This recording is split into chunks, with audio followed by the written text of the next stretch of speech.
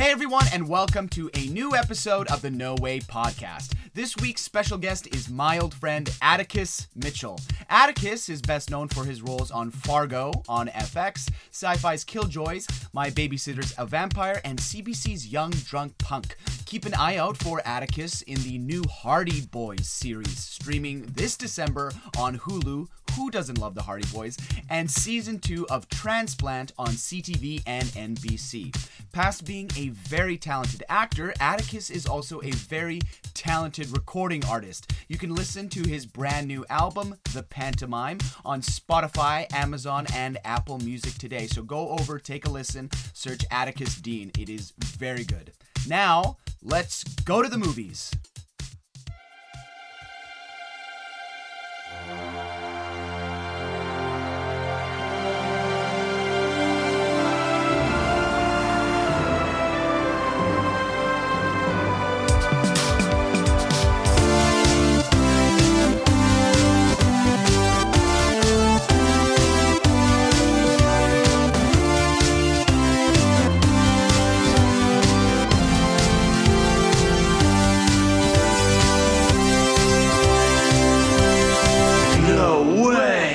Atticus, hello. Hey, what's up? How are you doing? I'm good, man. Am I the only one drinking on this? Is anybody else having? No, I've got a little, a little splash of wine. I'm admittedly hair of the dogging it, so this is a little bit more of a recovery drink for me than anything. Oh no, what happened? Well, I had too much of them the night before. I have a game night once a week. I play games and I hang out with some friends online. Anyways, I had fun. Not as much fun as I'm gonna have today. Hey, Marky, let's see that bubbly, baby. I know. I was about to say I'm the one not drinking. Narc. Nice. I was binge drinking all weekend long. Binge? And binge Don't promote drinking, that. Mike. Don't I was promote binge. I was getting wasted, and I just needed a break. I need a couple days break, so I've got the bubblies going on. What was the occasion, or was it just a weekend where you felt like a dude being a guy? That's exactly what it was. It was just a dude being a guy. Everybody has their vice. Well, we want to hear your Markian and your origin story, but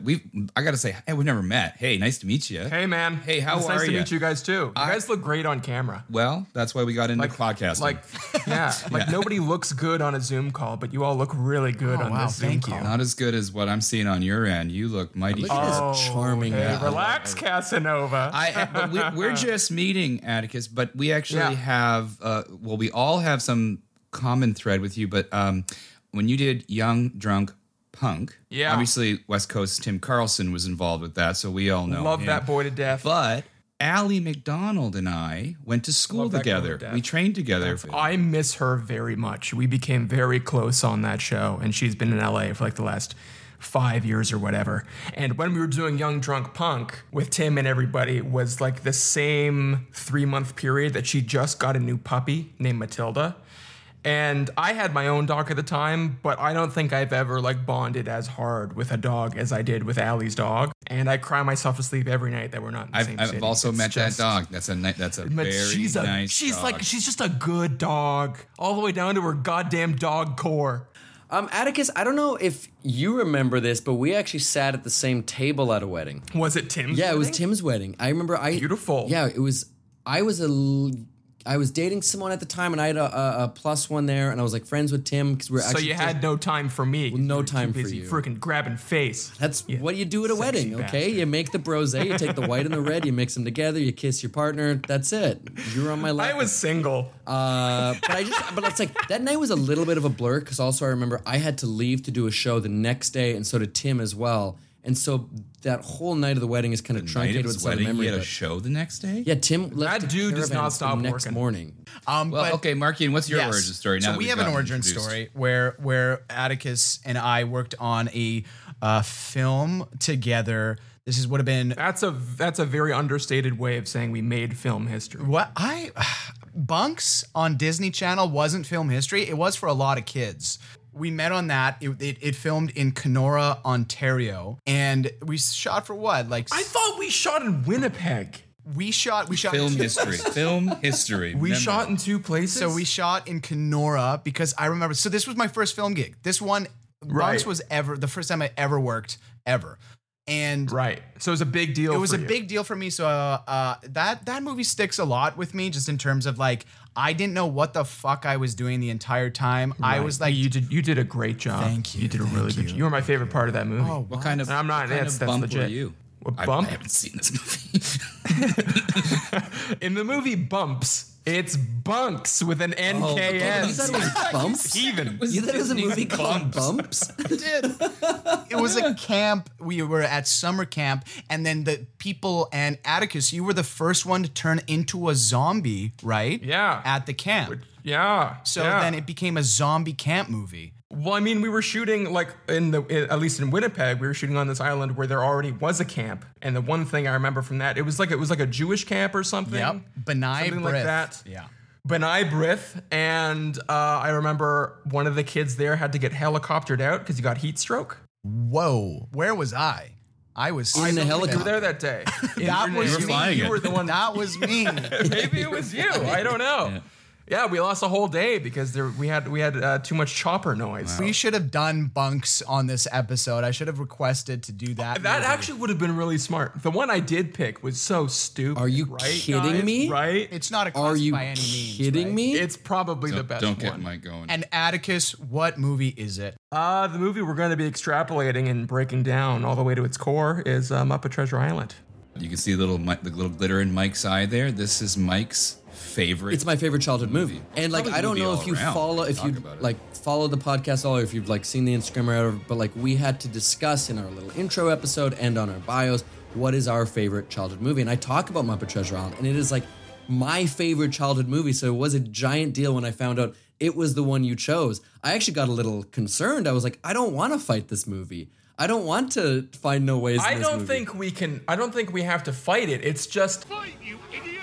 It's spirited. It's spirited debate. Well, absolutely, what you're right. could we do different now in 2021? But totally. Years later, I guess I was like, I didn't know if I would enjoy watching my favorite childhood movie through the lens of trying to find flaws, so to speak, or no ways. I was like, I don't want to tarnish it. Oh God, it's so perfect to me. Atticus, can you tell me do you have a memory as a child, or do you remember the first time seeing it? Like, why is this movie special to you?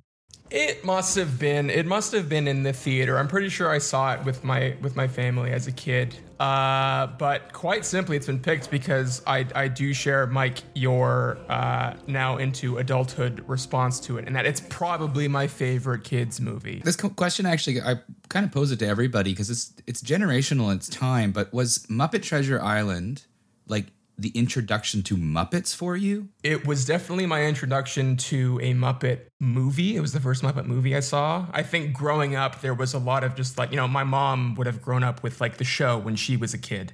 And so would just like play songs for us from that show every now and again, would show us like we had old episodes on VHS and we'd watch that stuff. But as a movie, as a hour and 40-minute epic, it was the first time and I was blown away.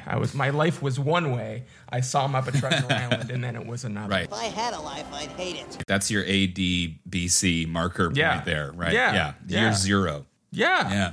Now we know, like, obviously huge fans in Mike and Atticus. Kayvon, were you a Muppet guy? I've seen a lot of the other ones, Christmas Carol. I've seen a lot of the TV show, and I really love the original Muppet movie. That one's really big for me, and that's the one I consume the most of. But it's interesting to me to see, like, if someone was introduced to Treasure Island, Muppet Treasure Island, that's their first introduction to Muppets. There's like, what do you think this is? Like, this is supposed to be a kids movie. Because there's such a legacy of inside jokes of who these characters are and like Gonzo's relationship to chickens and stuff. Like without having the backstory, it would just be such a bizarre universe to meet. Well, it was also my first introduction to the story of Treasure Island. So going into Treasure Island, the timeless tale through a Muppet lens. Who is your favorite Muppet? Oh my God, is this question going to everybody? Yeah. Oh my God. I'll lead off. It's a Swedish Chef. He can't make a sound without making me piss myself. I think it's the funniest thing in the world.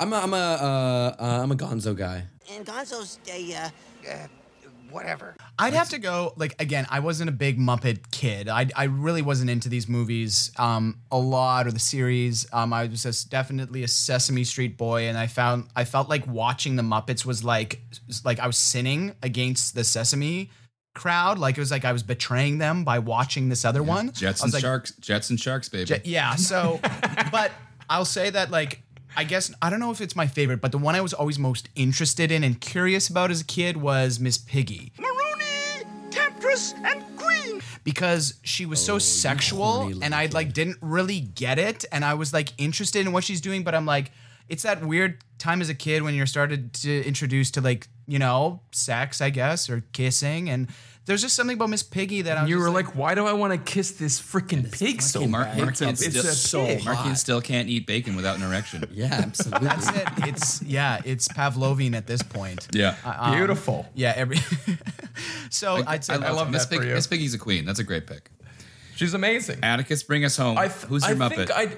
I mean, you can't really go wrong with Kermit. He just does everything right. He does everything the right way. He's also maintained kind of like cult icon status, I feel like, in the social media sphere these days. He's in a lot of TikToks. He's in a lot of memes. You know, he's in a lot of memes. Tea meme. The sipping Kermit Frog tea meme is just the best. But if I could actually just pick like one character from a movie, honestly, Muppet Treasure Island, Blind Pew, I think, is still to this day the hardest I've ever laughed at a Muppet. Really? You thought Blind Pew was funny?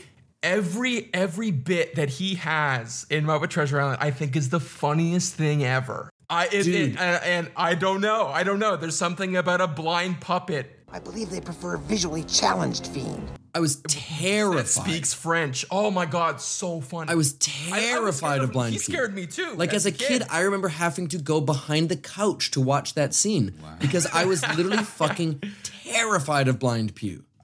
But on your rewatch, he's funny. It's pretty funny, but it's still the little me inside of me is like, we don't like that guy. It's me, Blind Pew. But my favorite, close second was, I just love saying Waka Waka. Waka Waka. Like, I just think it's one of the most precise, brilliant, streamlined comedy lines you can say on Earth. You can say it in response to anything. And to anything. Anything at all. Yeah. Why are you late? Waka Waka. Waka Waka. Did you finish yet? Waka Waka. Does this look infected? Waka Waka. Muppet Treasure Island was released on February 16th, 1996, and it runs for 99 minutes. It is written by Jerry Jewell and Kirk R. Thatcher, based on the book by Robert Louis Stevenson. It was directed by Brian Henson and uncredited David Lane also on there. So Brian Henson is also known for Muppet Christmas Carol, Return to Oz, 1986's Labyrinth. He did Return to Oz? Oh my God. That is one of the most horrifying movies. It's so scary. Get high and watch that thing, you won't sleep again. No thanks. Is that Jim's son? That's what I was about to ask you. I should have looked this up and I didn't. I think it's Jim's being the fun fact. Son. I think so. I'll look right now. This crazy son. Psycho son. Well, if you've seen Return to Oz, exactly. He's something wrong with him. God, fucked up son. Brian Henson is a puppet himself that his father created. Brian is the son of Jim Henson. He got the soul of a real boy. Yeah. Trapped in a puppet. That's going to be his autobiography title. Trapped in a puppet? The Brian Henson story, Trapped in a Puppet. It was produced and released by Walt Disney Pictures on a budget of $5 million, and it did $36 million worldwide. So a very, very subtle release, even though it was number one in the weekend that it was released in the United States. So it did well, but then I don't think had longevity in the theaters. It stars Tim Curry as Long John Silver, Kevin Bishop as Jim Hawkins, Billy Connolly as Billy Bones, with the Muppets, who are voiced by Stevie Whitmire, David Goelz, Jerry Nelson, Kevin Clash, and Bill Beretta. After telling the story of Flint's last journey to young Jim Hawkins, Billy Bones has a heart attack and dies, just as Jim and his friends are attacked by pirates. With a treasure map in hand, Jim and the gang escape into town where they convince Squire Trelawney to hire out a boat and crew to find this hidden treasure. Captained by Kermit, or in this movie, Captain Abraham Smollett, they voyage across the seas and soon find out that not everyone on board can be trusted. Fun facts for y'all. Tim, I like this one. So Tim Curry had been a huge fan of the Muppets for years before this movie, and he stated in many interviews that he regards Captain Long John Silver as one of his favorite roles of all time. Well, he just nails it. He absolutely brings it home from the get-go. That laugh. The laugh is everything he does. That would just be the most fun role to play. I feel like no matter how old you are, like it was the same thing. I know I still haven't seen it, but The Christmas Carol with Michael Caine. So in terms of reviews, Muppet Treasure Island was reviewed okay. It has 70% on the tomato meter. Critics didn't get it. It was 2.5 stars from Roger Ebert. And this is what Mr. Ebert said about Muppet Treasure Island. He said, "The hack. Muppet Treasure Island, directed by Brian Henson, son of the late Muppet genius, will entertain you more or less in proportion to your affection for the Muppets. If you like them..." What does that even mean? I believe Atticus takes umbrage with this review. "If you like them, you'll probably like this." And then Roger Ebert uses, and this is not me making this up, he says, "Moi am Benjamin Gunn. I sort of like them sometimes. And I enjoyed the Christmas Carol movie, but this one seems less cleverly written, and for moi, it's a near miss." It's like he's trying to be Waldorf and Stanton making a review of Muppet Treasure Island. Well, it was too late to save the movie. I don't trust anybody who doesn't say they love the Muppets. I can trust somebody who says I don't like this incarnation of the Muppets, don't like Muppets Most Wanted, blah, blah, blah. But if anybody says I'm not a fan of the Muppets, I'm like, you're a fucking sociopath. Like, what does that mean? There's one racist. for everyone. Yeah, it's racist. It's all of it. It's misogynist. It's racist. Like, there's a Muppet for everyone. Xenophobic. So I watched a bit of behind the scenes about this thing because we all know how much I love watching behind the scenes of all my favorite movies. You must have heard that about me. Yeah. That was one of the fun facts. When we get to the first thing that shows up when you Google you. Yeah. That's on my resume. But the puppeteering work for this movie was, I thought, so impressive. Like, you guys know the scene where it's Kermit and Miss Piggy like hanging upside down, singing the song to each other, but you can't see any puppeteers around them, and they're in the middle of the air. Like, it's like, oh, they use strings, it was movie magic. But for my favorite character, Blind Pew, he was managed by 2 puppeteers at once, which you'll never see in the movie. But there's somebody like behind him doing the hands, and there's somebody under him like doing the head. And the reason for that was not just because, like, oh, we need 2 people for this guy. It was because they wanted this character to have a different control for his head and different control for his hands in order to make it seem like he was so blind that he didn't even know what his hands were doing. Yes. Watch where you're going, you stupid cat. That's so Which I think is the funniest choice in the world, and it plays. It's so good. Well, it's true. It's like you look at me, you're like, his body is moving in a way, the head, it looks like 2 different thoughts are happening. Exactly. The poor guy. And the two eye patches on both eyes. Oh, God, it's comedy gold. I love him so much. Yeah. The other fun fact is Beaker is actually just a man's penis. Oh, wow. No! I knew that. Well done, Beaky.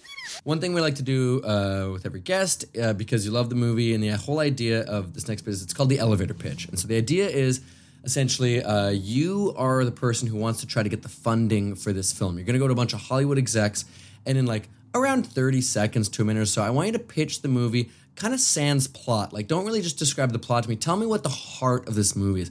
Hey, and so they have no idea what Treasure Island is. There's just no knowledge whatsoever. So I could come in taking full credit for that property as being an original piece. Yeah, we're idiots and we only watch Big Brother, so go for it. We love Big Brother. Amazing. I wrote this story called Treasure Island way back in the day on a ship, and now I'm here and I want to make it into a big Hollywood movie. And the pitch for this is, it's a beautiful, timeless tale of an orphaned boy rediscovering the love of a father figure and Long John Silver, you could throw that name out there because I feel like it sells tickets. You wouldn't not see a movie with a guy named Long John Silver in it, and it could mean anything. It's beautiful. And then you immediately follow that up with, those themes might be heavy. There might be some tears, some love, some loss, some betrayal, all of these things happening at once. But here's the key. It's on a ship. It's got pirates. There's booty. There's a song called Cabin Fever that doesn't even fit in the movie, but it's amazing. And to tie it all together, we're gonna use puppets. And we're gonna use puppets, but never treat them as puppets either. To give you an example, from the beginning, from the opening of this movie, we open on a lowly inn. It's dirty, it's poor, there's a lot of noise going on inside, dishes clanging about, there's a fire roaring, and people are drunk. And at no point ever do we ever reference the puppets as anything other than what they are, which is Muppets, which to us, and not to Roger Ebert, is that a man just puppet? as good. Is that what a Muppet is? I think it's a meat puppet. A meat puppet. It's a meat puppet. Okay, like the Muppet. band. They did. They told me to. That's what they're called. Okay, now it's turning into Willy Wonka. I'm in. I love that you nailed. It's about someone seeking a father figure. That is really that's Treasure Island, baby. Yeah, we're going to jump into the main section of our show, which is where we present our 3 no ways. But before we do that, we like to establish what we call givens, things that we are going to acknowledge as truths and staples of the world that cannot factor into our arguments and are things that we're not going to attack. There's only 2 for this one, but they kind of have large umbrellas. The first one is given Muppets. First given is Muppets. And what does that carry with it? That anything can really be a Muppet, from a potato to a lobster to Sweetums. Sweetums! Aye. They know they're in a movie sometimes. They can speak in contemporary lingo. There's anachronisms. There's the Muppet, quality of entertainment. So we're just acknowledging that's a part of this world. And the second one is pirates. Pirates? Oh, that's rich. As according to Robert Louis Stevenson. So there's a whole thing in the narrative of how pirates have been presented and romanticized and given to us through time that is through a literary lens and not anything to do with what pirates were really like. So we're accepting that these are the pirates as according to Robert Louis Stevenson, not this one guy who was like, I was there, I know. It's like, nah. And they're not that bad. Fun. Yeah, and it was pretty. You would have loved it. So those are our 2 givens. So we're not going to be scrutinizing the pirate world on a historical base, so to speak. Even though we could, but we're not going to. They weren't great guys. Don't get Kayvon started. Don't get him started. But I will tell you, and this shouldn't make the edit. This shouldn't make the edit. But as we talked about this last night, there was a point when we were like, so if we judged them off historical accuracy, our first no would be, there's no way these pirates didn't rape all these Muppets. We're like, and Jim. Pirates. Jim was a pretty little girl. That was what I said, and Mike was being polite. I was like, polite. They think they would have fucked that kid. A pretty little girl, is it? But what we have gotten from Johnny Depp and Tim Curry is not what happened. But for the sake of our conversation today on the show, we're taking a literary perspective on pirates. Now, what we like to also afford the opportunity. There go sure. All of my no ways. The documentary Muppet Treasure Island. But we like to afford the opportunity for you, the star of our episode, to do you have a given that you think we didn't think of or present that you think should be a part of this? Yeah. Breaking out into song. What was that song that just happened? Muppet. That's a Muppet. Yeah, I feel like that's a Muppet. That was also probably like a pirate thing. Like they probably sang a bunch. They had to pass the time somehow. So I feel like I know I kind of ragged on it a bit earlier in my elevator pitch when I was like, Cabin Fever shows up and it comes out of nowhere and doesn't make any sense. Okay, let's start this. Let's set sail into Muppet Treasure Island. No Way, number 1. Round 1. I'm taking number 1, and I'm going to take us to rather early in the film, in a scene that will feature one of my favorite performances by Billy Connolly, at 11 minutes and about 47 seconds in. In this scene, we see Atticus's favorite character, Blind Pew. And what we see is Billy Bones receiving the black dot. The black spot. Okay. Oh, for fuck's sake. Bones of fans. We see Billy Bones receive the black spot from Blind Pew, which means, of course, that his number is up and it is a death certificate. So that's the scene we're about to watch. We want you to have this black spot. Okay, so what we've just seen is after the death of Billy Bones and the handing off of the map during the packing section of the show here, the pirates arrive with Blind Pew at the lead looking for Billy Bones. There's no way they would hand deliver the death sentence and then give him enough time to get out of there if their goal is to get that map. You make a fair point. Valid. I'm going to go first. I'm going to give my little 2 cents here. I think the purpose of the black spot, and I think at least in this movie, what these pirates really value when it comes to their ill will, their bad bidding, was to inspire fear in the hearts of their enemies. And that's what gave them a rush. It's what made them sing songs. They were really happy about that kind of stuff. So just going in there and shooting him and taking the thing, it doesn't teach him any lesson. He's like, the drink was probably going to get me eventually. But the black spot is fear, my friend. That's my 2 cents. Okay, well, I just before I let go entirely, and then I'll let you 3 peanuts take the rest of this conversation. In this situation, though, it's not entirely about an assassination. It's actually about sourcing the treasure, getting the map, and getting what they're looking for, which they know they've hoarded. So they've somehow he escaped their view. They found him. They figured out he was living in this bar upstairs in a room and drinking himself to death. And they knew that he had the map.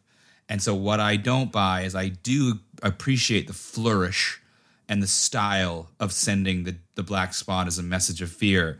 But there's no way in my mind they allot the opportunity that they lose the map. That's a brilliant plan. Atticus started to say something which I was kind of thinking about a little bit. And so we see Blind Pew in kind of 2 modes of movement. One is Blind Pew. He's walking with his hands forward. He's quite slow. He's quite sluggish. We also see a moment when Blind Pew rapidly moves quite quickly and with terrifying accuracy. So also later on in the film, when a black spot is given to Long John Silver, they don't give it to him and say, you have time now. They do start the process of killing him. So I don't think it's actually part of the rules of the black spot that there is time. I think that Blind Pew is quite quick when he wants to be. And he said to the rest of the parts, I'm going to go ahead. I'm going to get him. I'm going to get the map. He pops in there, and right away, there's more people than he thought is going to be there. It's not just Billy Boy. There's this furry thing, which there's a little girl. There's other voices happening too. He's going, I don't think I actually can do this solo anymore. I'm giving him the black spot to say, I'm going to fucking kill you in a minute, though. I'm going to come back because that's pirate code. He's got to go back. He's got to get the boys. He's got to get the boys to finish this job. That timeline is only because he can't do it solo. Mike, in that entire scene, from when he walks in, you think he was going through his brain. What we just watched was, shoot, there's more people than I thought here. I'm going to bring the black spot. I don't think Blind Pew was planning that much in advance or I agree. I don't think he planned in advance. I think he went in thinking he could do it alone, and he realized he couldn't in that moment because there's more people. So again, these pirates are dumb as shit. I need more pirates. There's no element of intimidation in Blind Pew's experience in that bar. Tell that to childhood Mike. I had to watch that scene behind a couch, Kayvon. No, that's what I'm terrifying. I'm saying exactly. That's what I'm saying. Blind Pew is not intimidated. Blind Pew is not going, oh my God, there's a 12-year-old girl in a moose here as well. No. Blind Pew is in full control of that room. He's full control. And he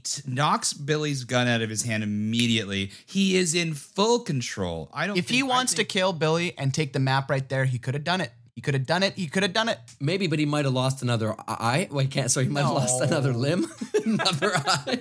He might have lost another limb. He's been through the ringer. Okay, he's at the end of his career. Blind Pew. The only thing he wants to get that fucking treasure. He's tired. He doesn't have 2 eyes. He doesn't even have working eyes anymore. Because he also wants to fucking clown on Billy. Because he wants to clown on Billy. 1-on-1, he's Billy's got 2 eyes and he's resentful. 1-on-1, it's easy. 1-on-5. Blind Pew's like, fuck this shit. Let me get the boys. It's called playing with your food. I'm hearing an argument here, and I need you, Mike and Atticus are clearly allies for this whole episode. I love it. Marky and I are going to be on a different journey here, but you're a fine pair of lads, that you are.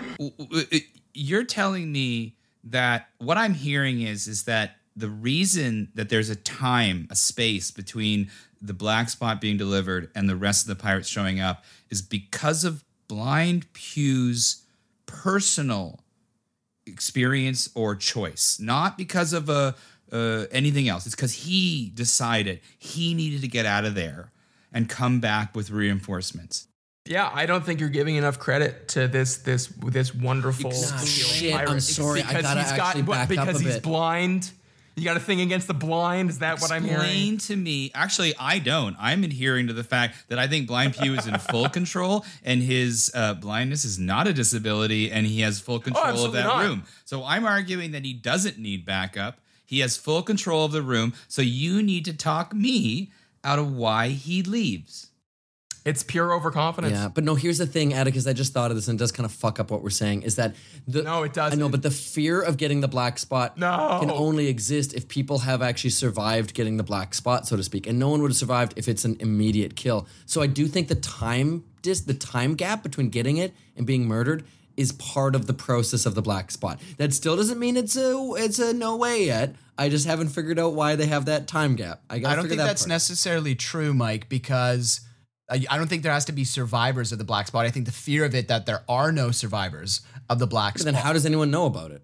Because he gets the black spot and he just shows. They talk about it. He shows 3 people the black spot in that room alone. So, I mean, somebody would be handed the black spot at a bar and you'd get the black spot. You'd be like to your buddies, I got the fucking black spot. Yeah, okay, thank you, Markin. So I'm back to my original point. I got to get out of here.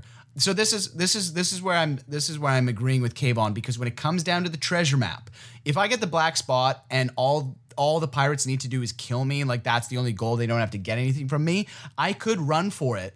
But eventually those pirates will come knocking and I will die. Maybe not today, maybe not tomorrow, but I got the black spot and they will come for me for the rest of my life. There's fear in that, and there's also hell and torture in that. So I understand that. I think that's the thing. No, let Markian finish this point, because he's agreeing with me, so shut up. Okay. But in this case, they need that treasure map. That's what they are after. They storm in saying, we know what we're here for.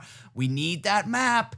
That there's no way they're going to risk or run the risk of letting him run. And because if they let him run, yes, they'll eventually catch up to him. But you're now creating months, maybe years of work when you know the guy's right in the bar. Just walk in, kill him, take the map, and walk out. Yeah, but aren't they down the street? Aren't they confident enough that they're like, we're gonna give him the spot, he's gonna panic, he's gonna get himself out of this inn, and when he gets out, we'll be waiting for him?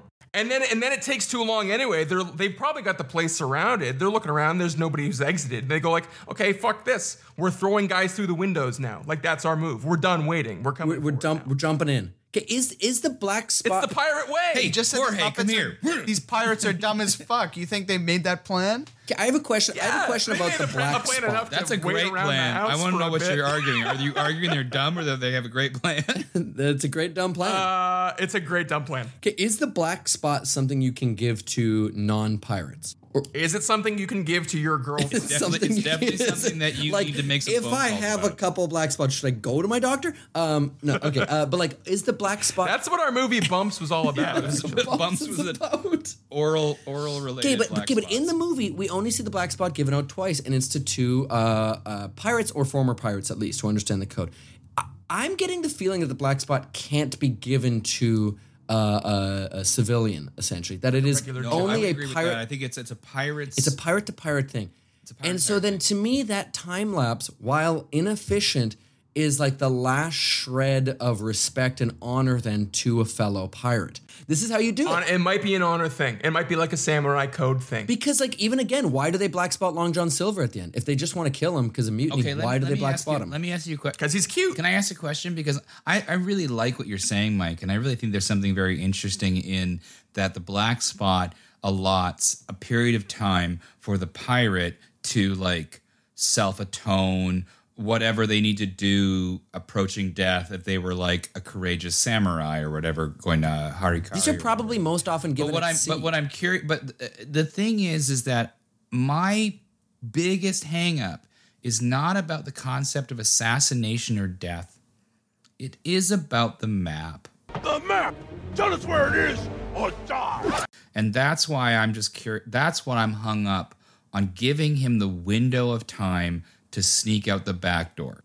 I think he's supposed to freak out and try to run away, and then they wait for him. That's a horrible code. I think we're almost I've ever heard of. I think we're almost treating these pirates with too much respect. I think none of what they do makes any sense, and for the most part, they like singing songs and having fun. Yeah, and it's they like fun drawing to play with art your food too.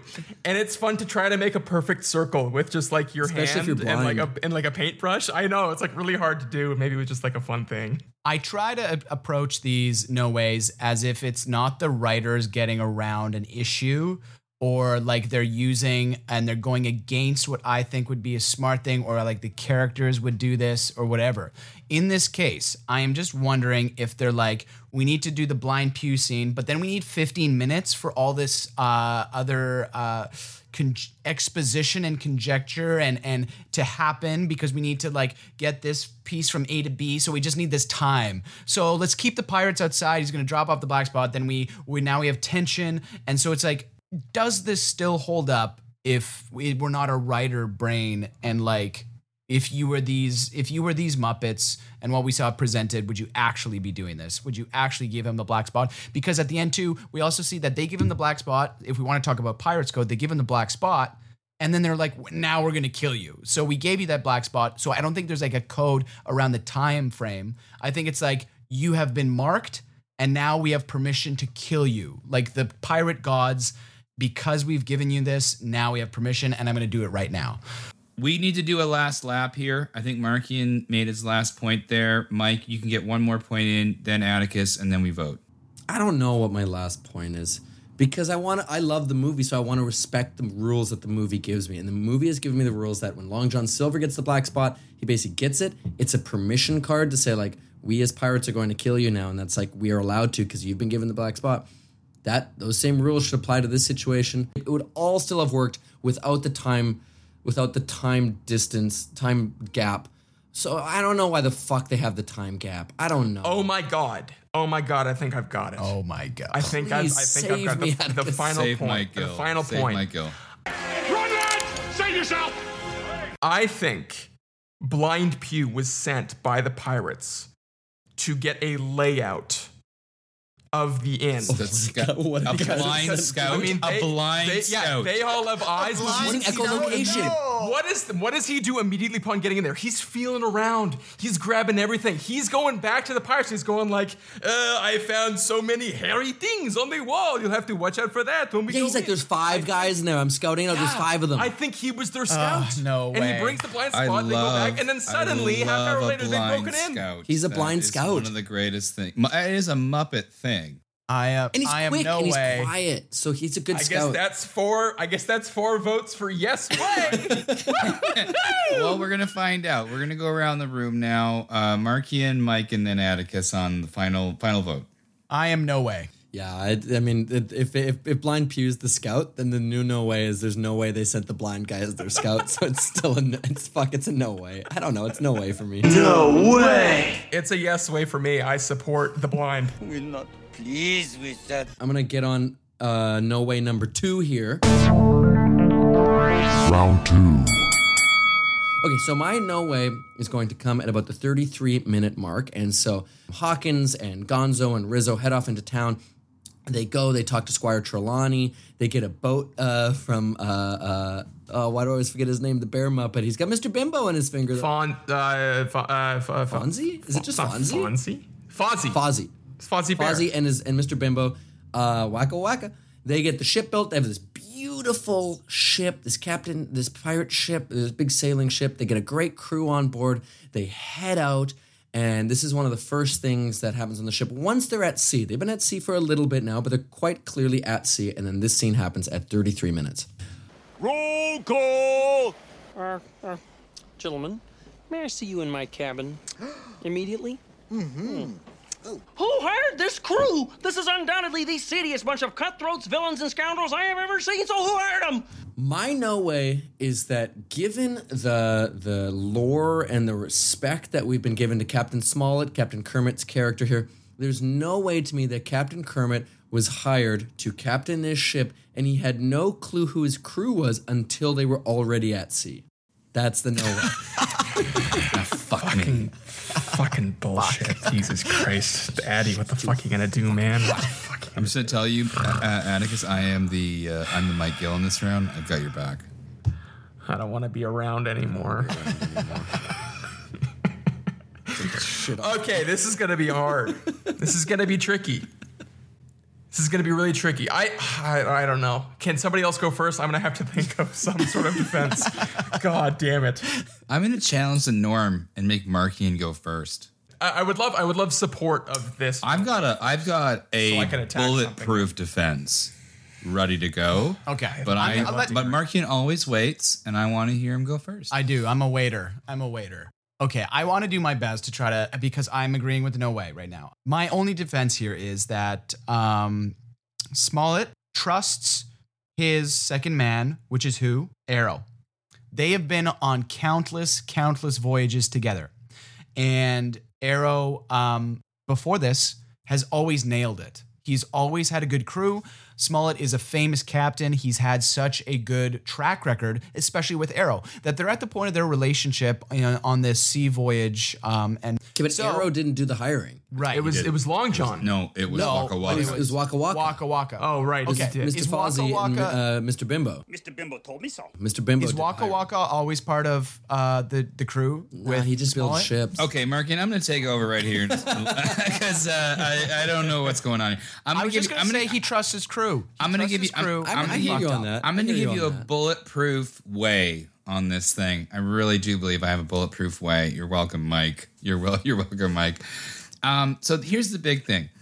Arrow is the second in command to Kermit's Smollett character. What we see over and over and over is that Kermit keeps looking at Arrow and goes, "That's not true. What are you saying?"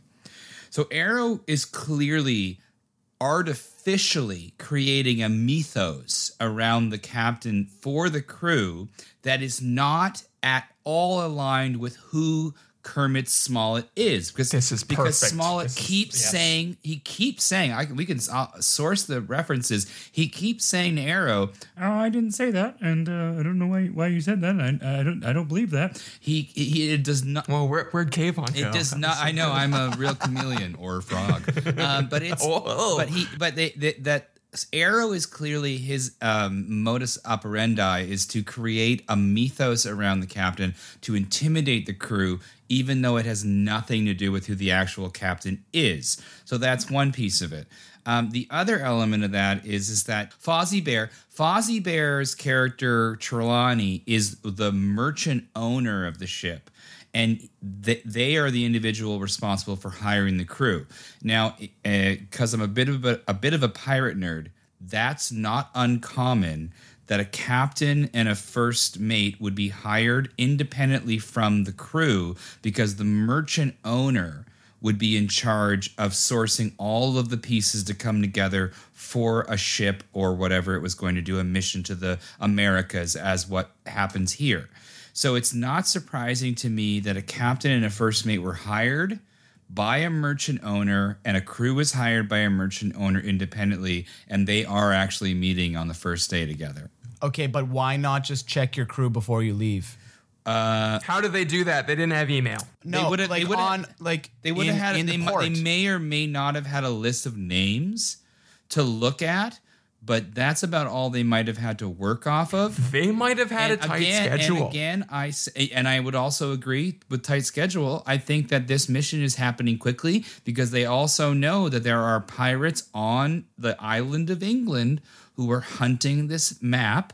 And so to get off that rock as fast as possible was also in play. That's what I was going to point to. I know. I just want. That's what I was mixing. It's actually Atticus's point. I just helped. I spoke through you. You've been texting me on the side. I know. Yeah. Amazingly well done. I think that time was absolutely of the essence on this adventure. The adventure got the black spot. Absolutely. Had to get moving. Yeah, there was a story being told about Smollett from Arrow, 110%. I mean, we see from the get-go, Smollett's not that guy. He's not that guy. I think time being of the essence. And what was mentioned earlier in the movie is that Fozzie was the half-wit son of the actual company owner who was away on something. I forget what the actual line is. I'm sorry. The squire's in Long Nedry for the grouse season. But I think that probably Smollett and Arrow had dealings with the dad and probably assumed upon hearing that, like, this last name, this person's shipbuilders, they need a crew. They went like, oh, we've done this a million times. Fantastic. Let's go. Time's of the essence. Doesn't matter. We're going to have a good crew. They show up. It's a Trelawney ship. It's a Trelawney ship. Exactly. And Atticus, it's a Trelawney ship. Atticus, that's what I was trying to get at. Okay, yeah, so you were saying me. I'm speaking through Kate. You know what, guys? It's a living Ouija board. Even though I said the no way, I was thinking it too. Shut up, Mike. Okay, so it's a Trelawney ship, bulletproof. Okay, so there's nothing better. Marky wants to get in there.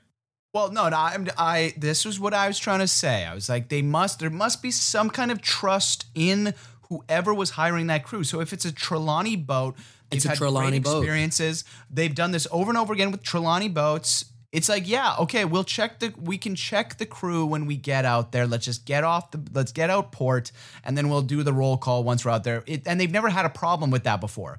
And now all of a sudden they do this, and they're like, oh shit, there's so many swashbucklers here. Who hired this crew? We're in trouble. And it's like, it's too late. They can't go back. So if it's a Trelawney, if we're saying that Trelawney has the pristine the name means reputation. It's enough that Hawkins and them sought them out. To me, Atticus, you convinced me. Yeah, not you, Kayvon.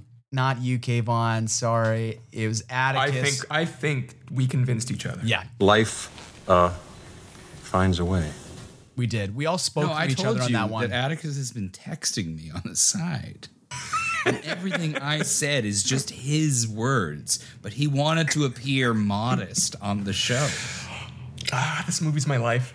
Are you kidding? I love you guys. We're at a tie. We're at a tie. We're 1-1. We're getting close, and here we go. For all the marbles, it is No Way number 3, which is mine. Round 3. Okay, so to set this No Way up, the crew are about to go onto the island. Long John Silver grabs Jim Hawkins, and he grabs Jimmy Jim. They go onto the island. The crew follows suit to go after them because they need to save Jim, obviously, and then they are captured by a wild band of pigs. Boom! Shakalaka! That can't be good. Boom! Shakalaka! Boom! Shakalaka! Boom! Shakalaka! My no way is that those hogs would not also capture those cruise rats. I know we touched on earlier kind of untouchables, the givens even, about what in the universe is untouchable. I think, and this is a huge thing with this movie. Here we go. I think that the cruise rats serve as a sort of Greek chorus almost. They serve as a foil for the audience. We see the movie. I feel, okay, based on everyone's reactions, I feel like I'm nailing something here, but this is my immediate reaction. And I think even the hogs within this universe recognize the cruise rats as a group of almost benevolent beings that are to be untouched. Fuck. You don't know how much joy you've just given to me. Atticus, you've just dug your own fucking grave is what you've done. Like for this I'm in love with this idea because this is so new to the show. This is such a controversial, fun thing for us in this show. Is that last night we got in a real fight, because Markian and Mike were really adamant that you guys went full hog mode. We went full hog mode, but they were very adamant that this No Way was legit, and I argued that we can't do this one because it flies in the face of our given around the Muppet rule. And they said, no, you're wrong. 2 against 1. And I said, well, let's see what Atticus says. But Kate, can Marky and I get the floor for a second to explain to you why we said to Kayvon that this doesn't exist? I fucking dare you. Here's the thing about the Greek chorus of rats. Yeah. Don't mock me. They interact directly with the story at multiple times, and their actions have repercussions in the actual story. They're not just there. They deal with Rizzo to get on the ship. Enjoy your cruise, sir. Next! They dance and sing to the songs the other Muppets are playing. They have a sword flung at them in the fight. They find treasure at the end in the post-credit scene. They are very much tangibly present in the story of this film. So if they're there physically to the other Muppets, you're going to tell me that the hogs don't see them, though? That for that one scene they become a Greek chorus? They're there. No. I never said the hogs didn't see them. I said the hogs completely knew who they were and what they were. They knew they were the Greek chorus. And they knew that they were these benevolent beings that are not unseeable, but they are untouchable. Then why tie up Rizzo? Are you telling me they can differentiate one rat from another? Rizzo crossed the plane. Rizzo crossed the terrestrial plane. You think the pigs are being a playable character. The pigs are not that smart. They see a gun, they call it a boom boom stick. You're telling me that they can differentiate Rizzo from the other rats? Rizzo being the one to actually let the other rats onto the ship is almost like this kind Rizzo's of the Satan. He fell from heaven. He is the connection from the real Muppet World plane to the fantasy Muppet World plane. The fantasy Greek chorus Muppet plane is all of the other rats. He brings the two worlds together, baby. Do we have precedent in Kayvon and Atticus and Mike, but I know Kayvon is very into classical theater here. Okay, Kayvon, is there examples in Greek chorus and Greek plays, literature, where the chorus is actively in the scenes? The thing is that I want to point out is that although Atticus has made a wonderful parallel to talking about Greek chorus, and I love that concept, and I love that element of storytelling, but what I personally want to push, and I think what Atticus is saying, because he keeps texting me, is that what we're talking about is that the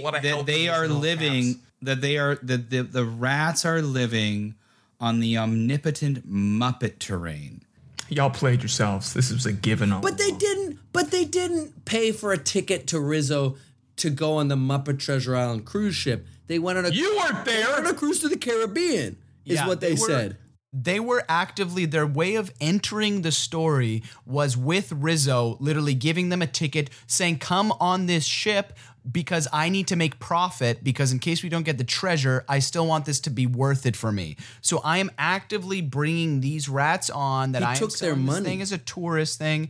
Have your checks made out to Rat Tours Limited. And being like, now you get to enjoy the same cruise that we're going on, yet I'm going to make this like an all-inclusive fun Rizzo thing. Didn't sell a ticket to Blizzard Beach. So look, if all this comes down to it, because the original argument was about the hogs not going after them, if it just comes down to you being okay with how the rest of the characters in the movie interact with, or lack thereof, with this group of cruise rats, but you're not okay with the hogs doing it, then you just must have a problem with the hogs.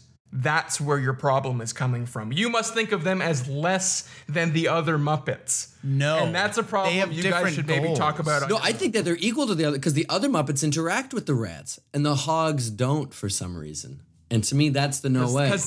Because I mean, if they're little benevolent beings, then maybe the primitive hogs would see them as some sort of gods to fear. The hogs aren't touching the damn rats. That's just the end of it.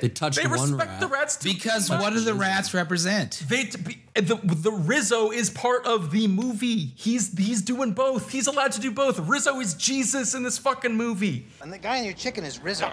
The rats kind of already made that connection earlier. Are a joke. They're a Muppet joke. I think you guys do it yourself. I think from the get-go, and I wish I was there for last night, but I'm glad we're getting into it now.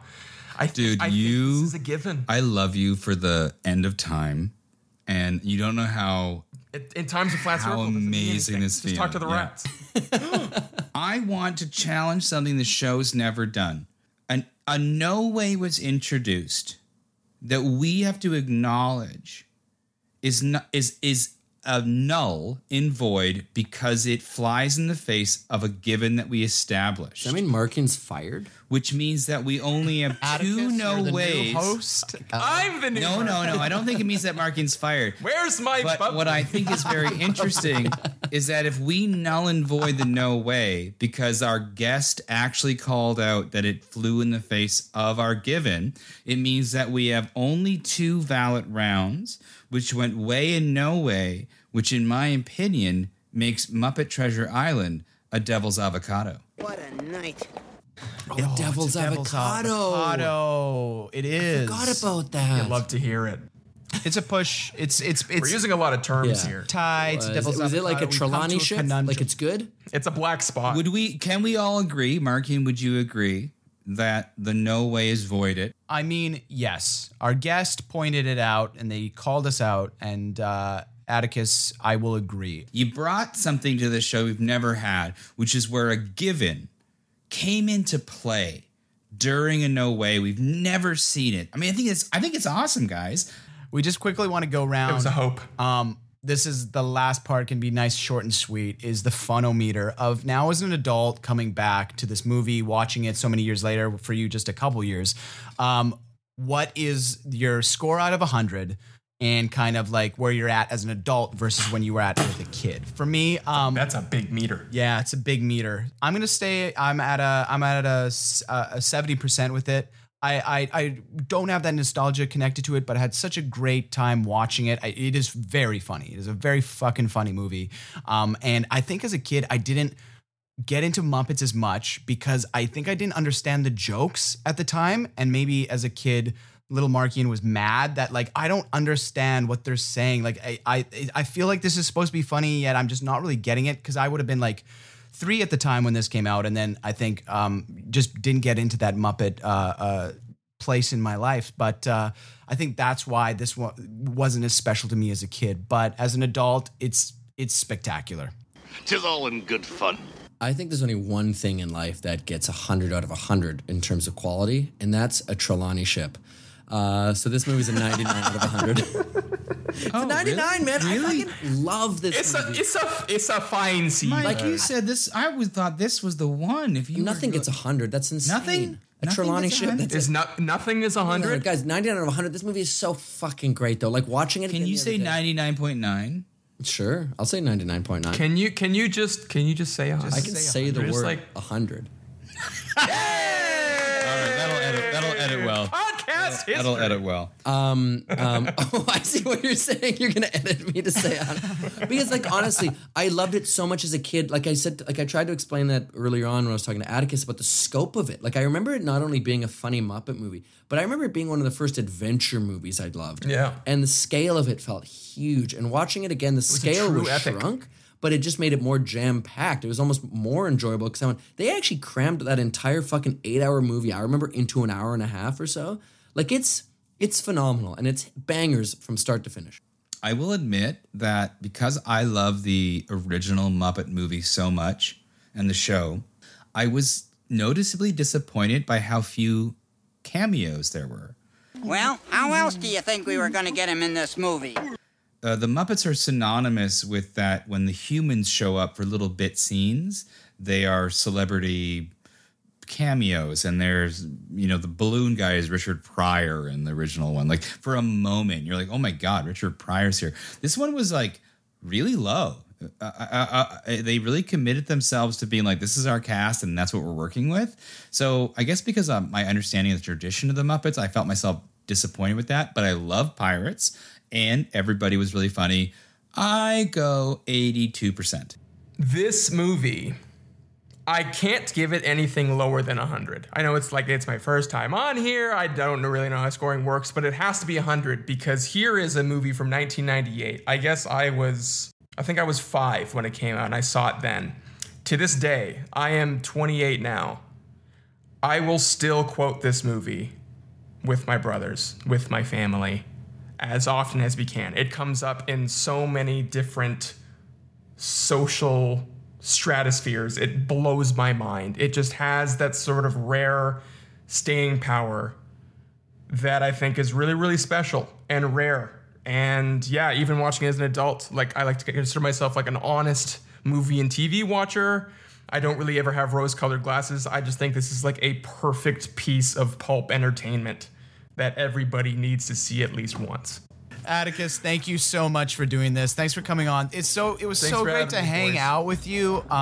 It's been so long. Virtually, this was so much fun. You guys need when you three are in Toronto, me and Marky and we'll go out together. Yeah, and Mike and I will do our own things. That's great.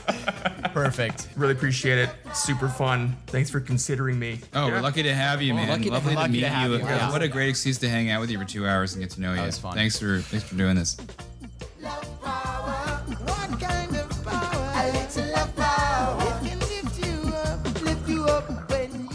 Thank you for listening to this episode of the No Way Podcast. No Way is produced by Marky and Tarasiuk, Kayvon Koshkam, and Mike Gill with the help of Speakeasy Theater and the Cinematics Creation Company.